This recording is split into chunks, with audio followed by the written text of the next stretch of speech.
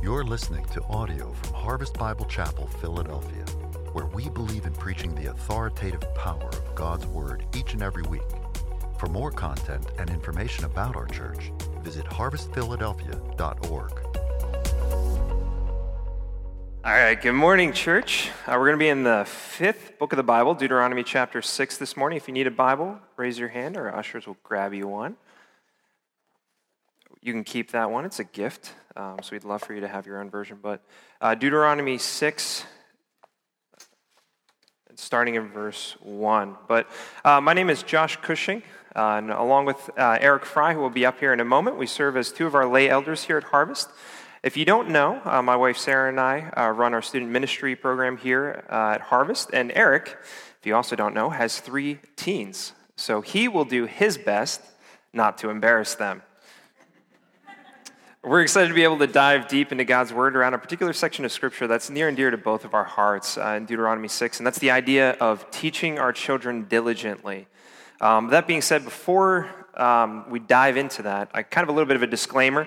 If you don't have children right now, you don't want children, or you just think children are scary, which sometimes they are, please don't tune out. Because as you'll see, there's a very clear responsibility that you have as well, and there may be a quiz later on.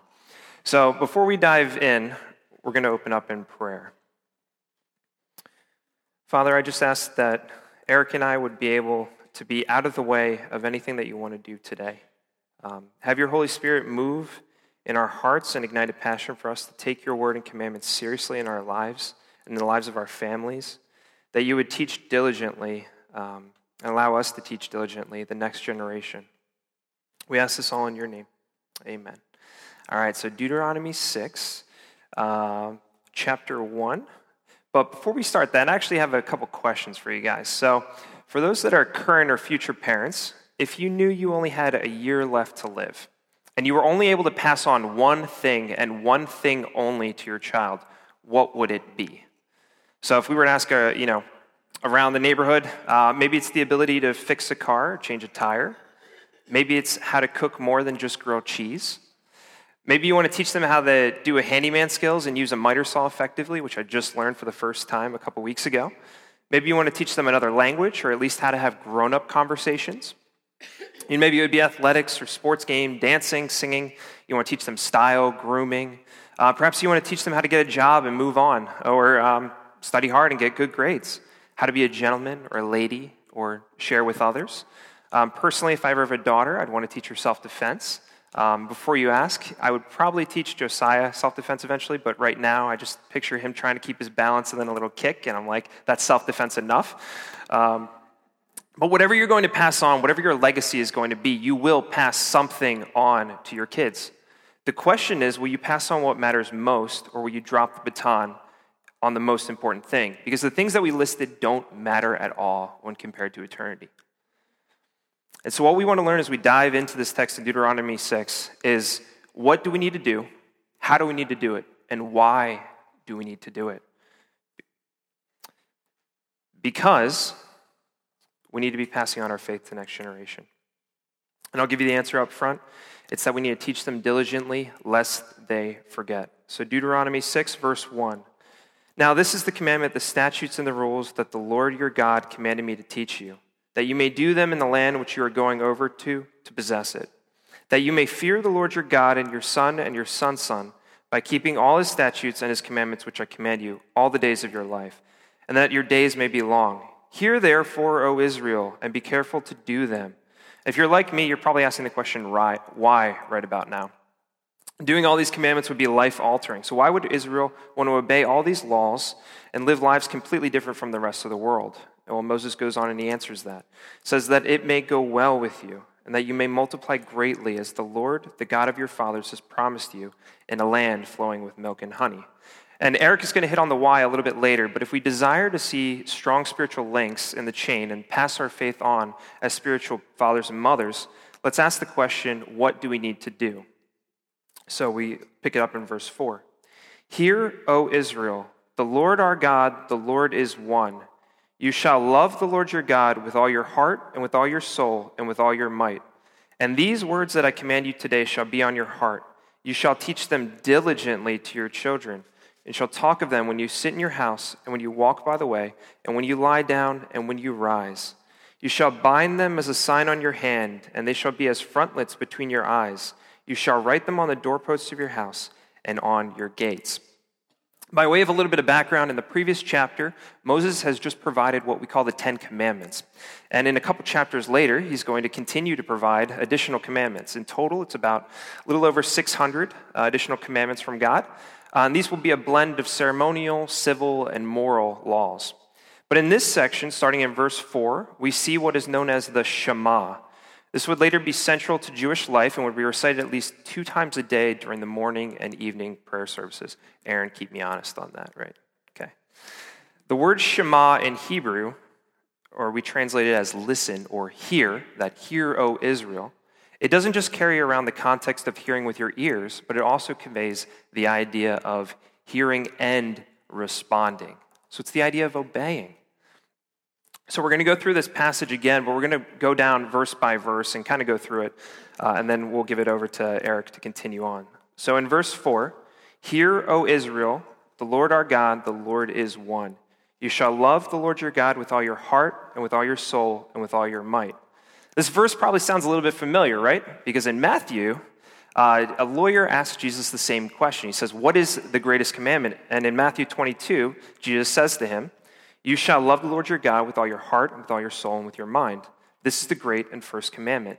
These passages show us that God is not just a God like the other nations. He's a personal God. He's an intimate God. He wants to have more than just an emotional response, but this love is an active decision and devotion. He is asking us to love him with all of our heart, soul, and might.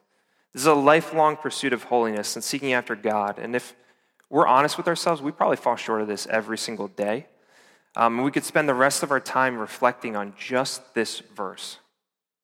But given all that we want to cover today, this is going to have to be homework. So what I do is I'll encourage you, take this verse home, reflect on it, pray through it, memorize it, contemplate it for the rest of the week. But this is such an awesome verse. But we're going to continue on in verse 6. "And these words that I command you today shall be on your heart. Similarly, you cannot pass on what you do not know. You can't teach your children diligently God's words if his words and commands are not on your heart. If you're not abiding in God yourself, and you are not loving your God with all your heart, soul, and might," like we read in verse 5, in which I'm encouraging you to read and memorize this next couple weeks, is you cannot expect your children to suddenly desire to do the same. I know that after reading this passage, prior to Josiah was born last year, I was hit by the immensity of what this was asking. So how am I supposed to teach Josiah right from wrong? How am I supposed to train him up in righteousness without being able to point him back to Scripture and to what God said about the matter? Because it's not my authority that I tell him no. You know, when Sarah or he's starting to fuss and he's starting to be a little bit, upset and get angry and frustrated, and we say no, can we share with him how in James it says to be quick to hear, slow to speak, slow to anger, for the anger of man does not produce the righteousness of God? Can we do that in a way that he understands it? Likewise, when he grows up and he's responding with a wrong tone, can we teach him and say, a harsh word stirs up anger, but a soft answer turns away wrath? Can we be able to pour into him from God's word around the reasons why he shouldn't be responding in a certain way or not? And this should encourage us, and it should convict us to be memorizing Scripture more deeply.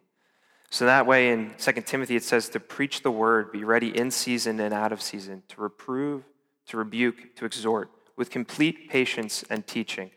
I read 2 years ago, as I was kind of preparing and thinking through Josiah coming into the world and trying to teach him diligently, Pastor Scott actually recommended this book called Teach Them Diligently by Lou Perilio. And I would strongly recommend you to pick it up and read it. It actually goes through how to use Scripture effectively in training and discipling your children. And so, God has given us as parents the authority and the responsibility to teach our children who God is and what he has done for us. And so we have to teach him. We have to be the ones to teach them, that Jesus came and he died on the cross for their sins and for ours. How we can then live our lives to give greater honor and glory to God because of what he's done and through the power of the Holy Spirit. And this does not shift predominantly to be Pastor Matt's responsibility on Sunday morning. And your children are here in the audience and you're like, good, it's not my responsibility anymore. It does not shift to be the teachers in the back when your kids are back there. That's not their primary responsibility. The same, if your teen comes into student ministry, that is not my primary responsibility. We are all responsible, yes, and we're going to dive into that in a little bit later, but that is not our primary responsibility. That is your primary responsibility as their parents. And so we're going to dive into that again for what that means for the church. But for right now, let's look at verse 7. It says, "You shall teach them diligently to your children." So now this version, there's other versions that translate this as repeat them again and again to your children, or impress them into your children, or recite them to your children. But the words teach them diligently is actually one word in Hebrew, and I can't say it, but it basically means the idea of to whet. And so if any of you are familiar with the idea of knife sharpening, so I have carving knives here, because I like to carve, if you don't know that, and I have a whetstone here. And so a whetstone is just basically, a fine-grained piece of stone. And in order to whet something, you're literally taking the blade and you are striking it again and again and again. Hopefully I didn't just ruin that knife. And that's the idea that we should be doing. We should be teaching our children consistently, constantly. We should be sacrificing, and we should be intentional in how we do it. And if we do, and our children still walk away, or we don't do that, and our children walk away, there is grace. And Eric is going to be able to unpack that a little bit later on. But we are commanded to teach them diligently regardless of their response. And we see this idea conveyed in the remainder of the verses 7 through 9, and how diligently we should be. I'm just going to go through and ask a couple questions as we go through each of these. But it says, "And you shall talk of them when you sit in your house, and when you walk by the way, and when you lie down, and when you rise." So, sit in your house. Do you read scripture with your children at breakfast? Do you ask questions about the Bible at lunch? Do you ask them about their real life experiences and discuss them in the light of what they know about God's character and His Word? Do you unpack the themes they interact with in their entertainment? When a theme in a book, show, or movie pops up, do you push pause on life and help them think through what they're digesting? Does God come up regularly in your daily conversations, or does it only come up when you're occasionally doing family devotions or before you pray for a meal? Walk by the way. So in addition to asking obvious questions like when you go for a walk around the park or the neighborhood, do you talk about God? Walk also speaks to your life, your way of life. And so the idea being, it begs the question is, what will your kids experience as they walk and they live with you? So what atmosphere will your kids be raised in? Will they bump into God consistently as they do life with you, or will they only bump into God once a week for an hour at church? As parents, we need to set up a lifestyle where our kids are constantly bumping into God and engaging with Him. This could be through church, books, prayer, friends, but also what's important is the atmosphere they experience these things in. Is it an atmosphere of anger, grumpiness, and strife? Or is it of peace, love, joy, forgiveness? If they connect your faith with constant strife, anger, and bitterness, or fear, that will have a huge impact on whether or not they even want to take the baton. And when we lie down and when we rise, so when they go to bed, are you asking them about their fears, their hopes, their dreams, and how God plays into them? When you rise in the morning, do your children catch you praying? My mom probably doesn't remember she's here in the audience today, so everybody say hi, Mom. Thank you, guys. You guys are good. She doesn't remember, but I remember many times I would walk into my dad and my mom's room, and I'd walk in, and I would see them reading their Bible. Now, typically I was walking in just because I wanted to tell a funny, dumb joke from a horrible joke book that I had, or whatever the case may be, and they'd promptly shoo me back to bed. But I remember my parents reading the scripture. I remember walking in on them while they were doing it. I remember their Bibles would be by their nightstands. That type of thing I secretly want Josiah to catch me doing, in my life. I look forward to the day where he comes down and he sees me reading the Bible or praying for him or something like that. And so I'm very excited to be able to do that. But when we think about the phrase, when you lie down and when you rise, what part of the day does this leave out? It doesn't, right? It's all encompassing. That's on purpose. The lifestyle, atmosphere, and experience your children grow up in needs to be one where they're constantly engaging the Lord. You are to model for them what it looks like to live with God. What will they think about when they lay down? What will they look forward to when they rise up? Will God be a part of that, or will he just be an occasional add-on? Verse 8 says, you shall bind them as a sign on your hand, and they shall be as frontlets between your eyes. You shall write them on doorposts of your house and on your gates. So this one is, maybe not as practical, but we'll try and make it a little bit more practical to our daily lives. We tend to decorate the things that we love. So whether that's, our homes with pictures, whether that's our car with bumper stickers, tattoos, pictures around your desk at work, stickers, doodles covering every inch of your binder at school, whatever the case may be, what is in your home, for example? So are there pictures of family? Is there heirlooms that you have hanging? Is there trophies in a case? Is there, shots of all your hobbies and things littered around the thing? Have you enshrined your devotion to the Lord in the same way in your home? So is Jesus and the Word of God clearly your first love? And that doesn't have to mean that it's chintzy or cheesy, but do your kids have a sense that God and His Word is central to your life? So practically, I have good news for you. There is now a Hobby Lobby here in King of Prussia. Right? Exactly. So now you can go to church 7 days a week. Between Chick-fil-A, between Hobby Lobby, and between here at Harvest, you have all 7 days covered. You're good to go. And now, I'm not trying to say that, there's a lot of different things there, right? So there's pictures, there's beautiful pictures of verses, there's things that you can get, when you walk in and you wipe your feet. It's got a Christian reminder on it. Whatever the case may be, there's those type of options now available. And I'm not saying that Sarah and I are completely killing it in this area, but we are frequenting Hobby Lobby now. And we do have Be Strong and Courageous painted on our wall now. So you guys have a lot of catching up to do, right? Now, in all seriousness though, while verse 7 and 9 might look slightly different and unique in your own home, we are commanded to teach our children diligently regardless. And I hope that you can see the intentionality and the pervasiveness in how God is commanding us to teach our children. So, all right, I told you that Eric and I wouldn't just talk to parents this morning, and so we do want to kind of hit on the responsibility of the church as well. And so, for those in the church that presently do not find yourself being biological or adopted parents, and even those of you who are, I want you to hold your finger here and turn to Titus chapter 2. And we'll see how we're able to also teach them diligently, because you can very much be a spiritual father or mother. So Titus chapter 2.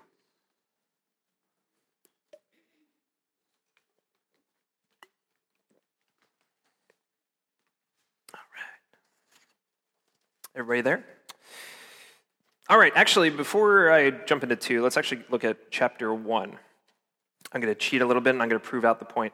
Paul, a servant of God and apostle of Jesus Christ, for the sake of faith of God's elect and their knowledge of the truth, which accords with godliness in hope of eternal life, which God, who never lies, promises before ages began, and at the proper time manifested his word through the preaching with which I have entrusted by the command of God our Savior. Here's the point. To Titus, my true child in a common faith, grace and peace with God, the Father, and Christ Jesus our Savior. So we see that Paul is considering Titus his spiritual son. So we don't know what Titus's family was like.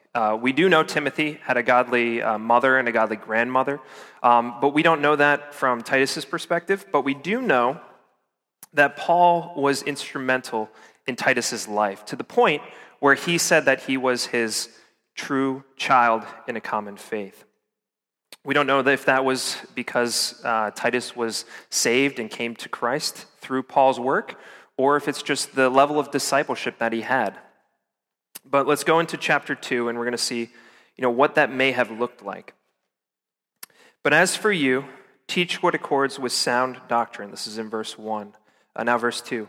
Older men are to be sober-minded, dignified, self-control, sound in faith, in love, and in steadfastness. Older women likewise are to be reverent in behavior, not slanderers or slaves to be much wine.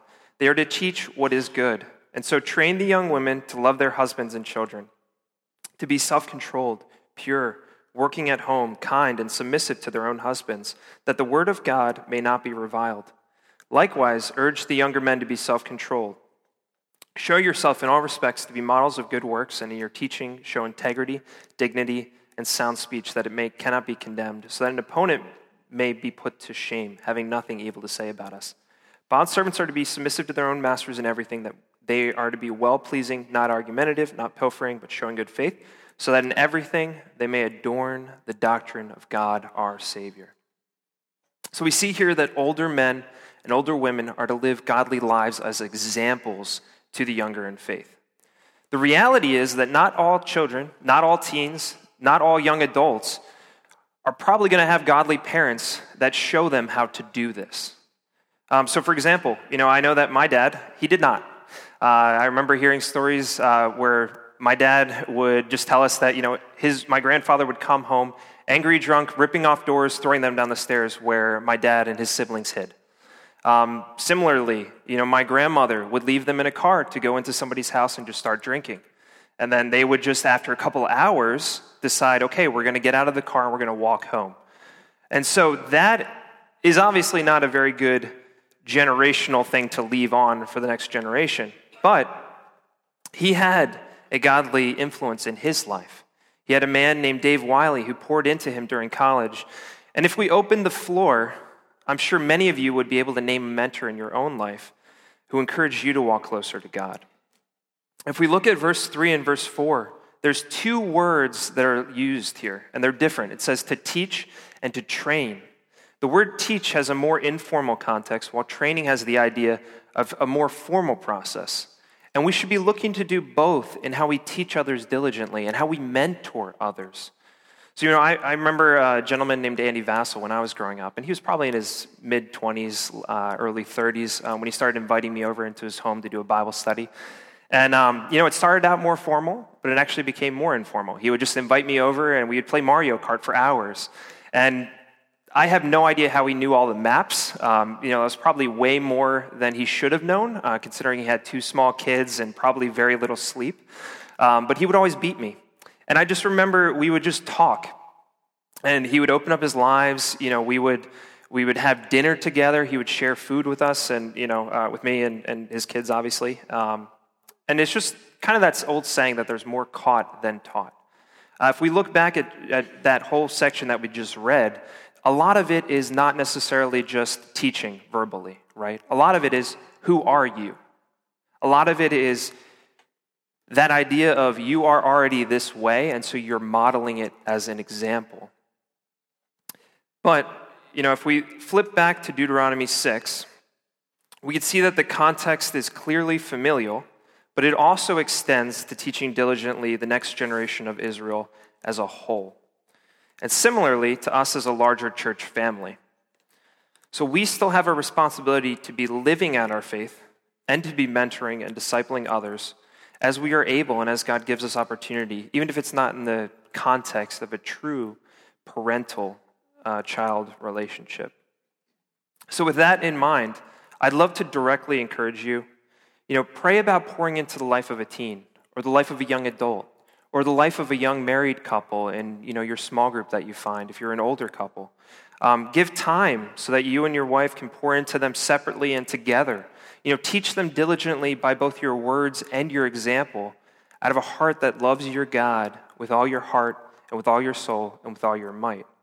And on a side, if you think about and you want to, and as you're praying and everything like that, and you want to be able to pour into a teen's life, Sarah and I would love to talk with you. We've been praying about you. And we know that a lot of the parents would as well. And so after all this talk about teaching our children and the next generation diligently, we have to ask ourselves a couple of questions. So what? I'm sure there's someone here who's thinking to themselves, well, my kids are in really good shape.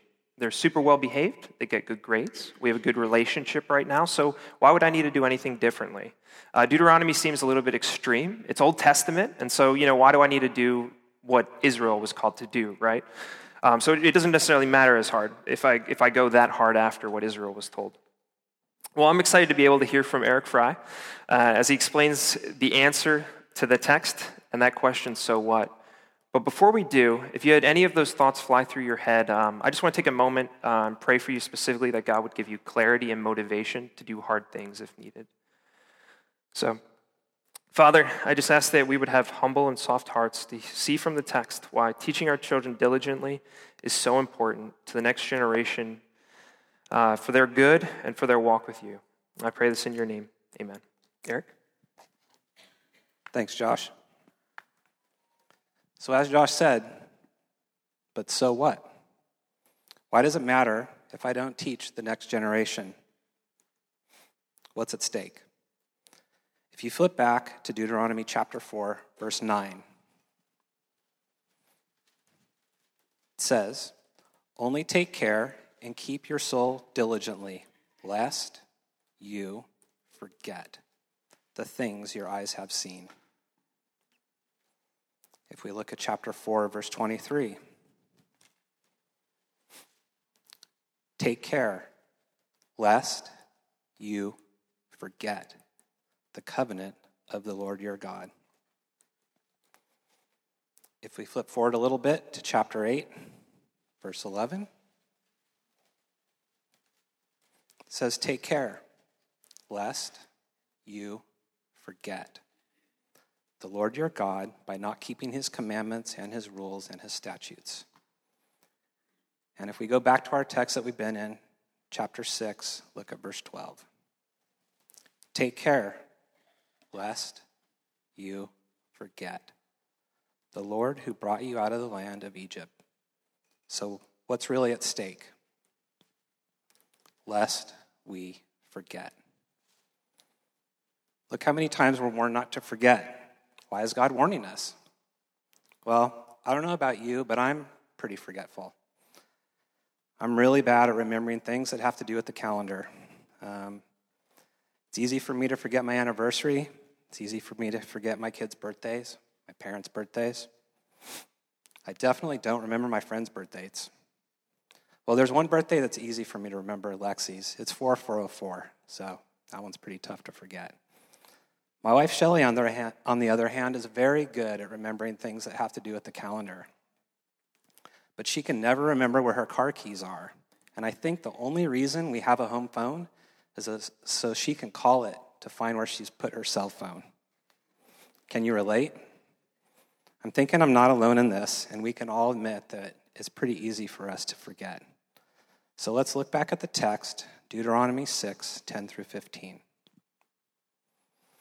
"And when the Lord your God brings you into the land that he swore to your fathers, to Abraham, to Isaac, and to Jacob, to give to you, with great and good cities that you did not build, and houses full of good things that you did not fill, and cisterns that you did not dig, and vineyards and olive trees that you did not plant. And when you eat and are full, then take care, lest you forget the Lord, who brought you out of the land of Egypt, out of the house of slavery. It is the Lord your God you shall fear. Him you shall serve, and by his name you shall swear. You shall not go after other gods, the gods of the peoples who are around you. For the Lord your God in your midst is a jealous God, lest the anger of the Lord your God be kindled against you, and he destroy you from the face of the earth." So where have the Israelites been? They've been slaves in Egypt. Exodus tells us that they were afflicted and oppressed. The Egyptians ruthlessly made them work as slaves. They were beaten, malnourished. Their children were thrown in the Nile to drown. But God heard their cry and rescued them. But a short time after they were rescued from Egypt, they became afraid and would not follow God into the promised land. So they had to spend the last 40 years wandering in the desert. They were eating manna and quail day after day after day after day. But now was the time. God was about to bring them into the promised land. If we look at verse 10, it tells us that they were about to inhabit cities they didn't build. They were going to live in houses they didn't construct. They were moving into a land that was full of all the things they would need. These homes were full and furnished. They were filled. Think of it. They'd been living in tents in the dirt and dust, taking down and putting up their tent city. But now they were moving into McMansions. Imagine it, fully furnished home, 55-inch OLED TV on the wall. A refrigerator's full, silverware in the drawer, probably Egyptian cotton sheets on the beds. The fields and orchards are planted. So I looked this up. It takes 3 years before you can harvest grapevines after you plant them. It takes 5 to 12 years before you can harvest olive trees. They were moving in and the work was done for them. The food was on the table and there was more in the fields ready to be picked. They went from poverty to prosperity overnight. But what's God warning them about? Verse 12. Don't forget the Lord. Did they deserve all these good gifts? No. The Lord's rescued us from slavery as well. We were slaves to sin and darkness. Do we deserve God's grace? No. We deserve death. But by faith we've been saved. We've been adopted. We become children of God. But what's the risk that we face? I think we can all agree that we live in a pretty prosperous country. We live in prosperous towns. We likely didn't build the homes that we live in. We didn't plant and grow the food on a farm that we eat. Now, granted, we likely work hard to pay for all these things, but I think you get the point. We live in prosperity. You guys can pick up the phone right now in your seat and summon someone, and in 20 minutes, they're going to bring you pizza. Not very good pizza, but pizza nonetheless. So what's the risk? What's God warning us about? That in the midst of the Lord's blessings, we will forget the Lord. If we forget the Lord, are we reminding our children, our grandchildren, the teens, the youth in the back hallway? Are we reminding them that by faith they can have salvation? The Lord's commanded us to teach the youth, to teach the next generation. When we forget the Lord, are we in the Word? Are we going to small group? Are we praying? Are we working for the Lord? Are we witnessing to the lost? If we're not doing this, then we're not obeying. And guess what? Our children, our grandchildren, our nieces, our nephews, the youth, the teens in our church, they're watching.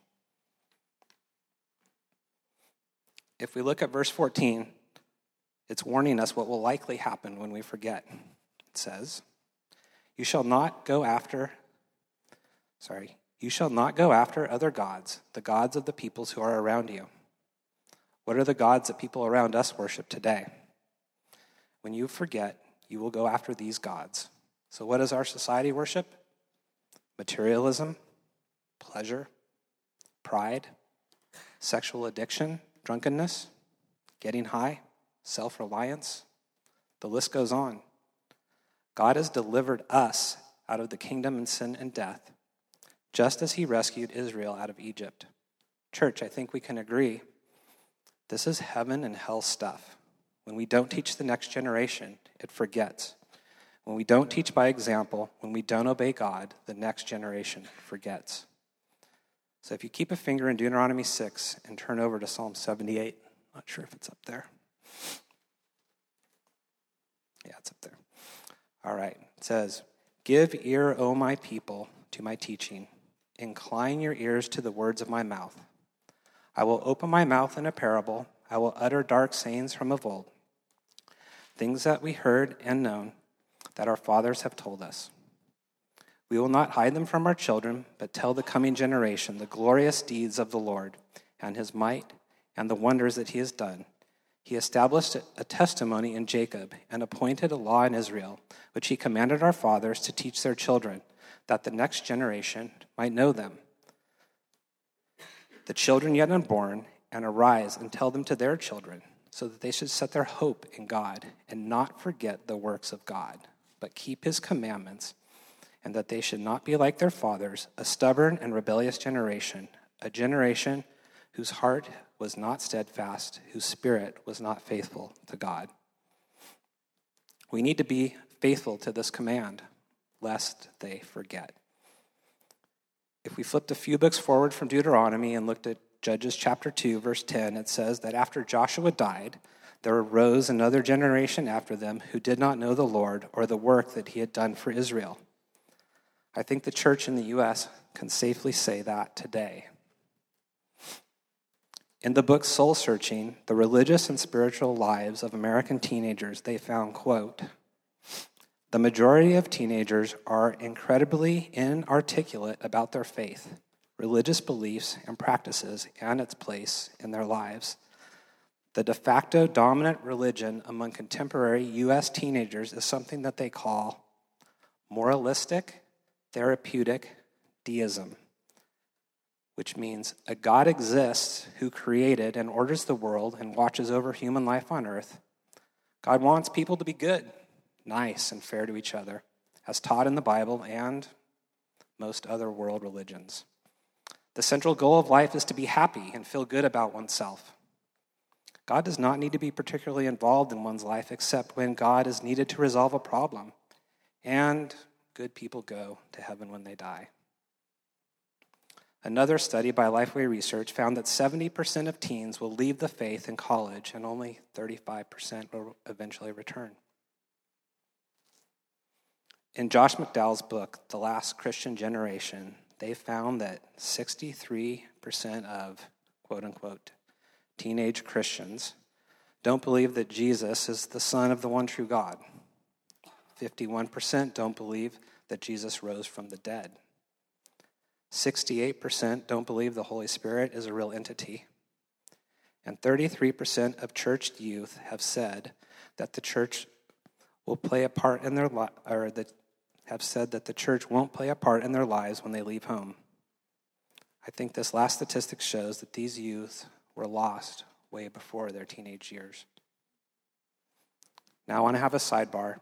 So church, do we save our kids? No. Are we responsible for teaching the next generation? Yes. Who saves? God saves. Ephesians 2:8 says, "For by grace you have been saved through faith, and it is not of your own doing, it is the gift of God, not a result of works, so that no one may boast." We can do everything right. We can obey God. We can teach our kids, but it is them alone who have to accept God's gift. It's their responsibility to trust in the Lord for the forgiveness of their sins. We need to pray that God will change their hearts, that they will realize they are sinners, and that they will repent and follow the Lord. I want to be very clear on this. We don't save our kids, but we do need to be an example by obeying God and teaching them. We know there are people in our church right now whose kids aren't walking with God, and some might look to Proverbs 22:6, which says, "Train up a child in the way he should. Even when he is old, he will not depart from it." But that's not a guarantee. Proverbs are prescriptive, not predictive. Again, you do not save your kids. I'm going to say it again. You can't save your kids. My own sister walked away from the faith when she was in high school. This is very hard on my parents, as you can imagine. It's also hard on our family as well. We continue to pray for her, but unfortunately, as of now, she's hardened her heart to the gospel. But my parents continue, and we continue to pray for her. Parents, you need to have grace with yourself. So I'm going to say it one more time. You cannot save your kids, okay? But church, we need to obey, and then we need to teach, lest they forget. Church, we've been brought out of slavery and delivered into luxury. We've been redeemed. We need to teach the next generation what the Lord has done, how he died for their sins that they might have eternal life. If we look what Jesus said in John 14:21, "Whoever has my commandments and keeps them, he it is who loves me. And he who loves me will be loved by my Father, and I will love him and manifest myself to him." Let us not only show the love of God, or show our love to God by obeying him, but let us show the next generation as well, lest they forget. So as Josh said, now it's time for the quiz. Just kidding. Here are some practical ways we can apply the text. So parents, again, as Josh said, be constantly looking for ways to teach your children about God when you sit in your house, when you walk by the way, when you lie down, when you rise. Show your kids how mighty and wonderful our God is. Aunts, uncles, Grandparents? Look for ways to teach your nieces and nephews and your grandkids if you have them. Now, you might just have a little bit of time with them, or maybe you have a lot. In that time, use it to teach them how great our Lord and Savior is. You can obey this command with your nieces and nephews, your grandkids. And now for everybody, we can all help teach the next generation, even if we don't have children in our immediate family. You can teach with Harvest Kids on Sunday morning, and you don't need to have the spiritual gift of children's ministry. You just need a passion to pass on your faith and pass it on to the next generation. So don't put this off. You can go right after service and talk to Amanda, and she'll help get you plugged in. You can also find someone in your small group, find someone to disciple. And as Josh said, find a youth to mentor. Talk to him after. Find a youth to mentor. And then now to the youth. I'm going to encourage you to keep reading your Bible app that Josh has got you guys hooked up on. Even if you've gotten behind, don't give up. Keep pushing forward. I challenge you to ask questions of your parents. I also challenge you to set a goal to read the entire New Testament or even the entire Bible before you go off to college. Time goes by fast, trust me, so start now. Church, let's pray. Lord, we do not save our kids or the next generation, but your word clearly tells us that we are responsible for obeying your commands and then teaching the next generation so they don't forget how mighty and how wonderful you are.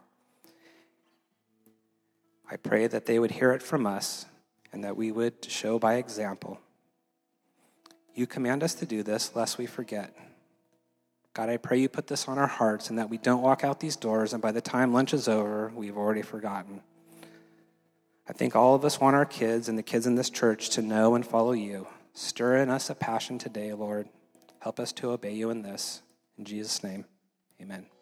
Thank you for listening to this audio from Harvest Bible Chapel, Philadelphia. For more audio, content, and information about our church, visit harvestphiladelphia.org.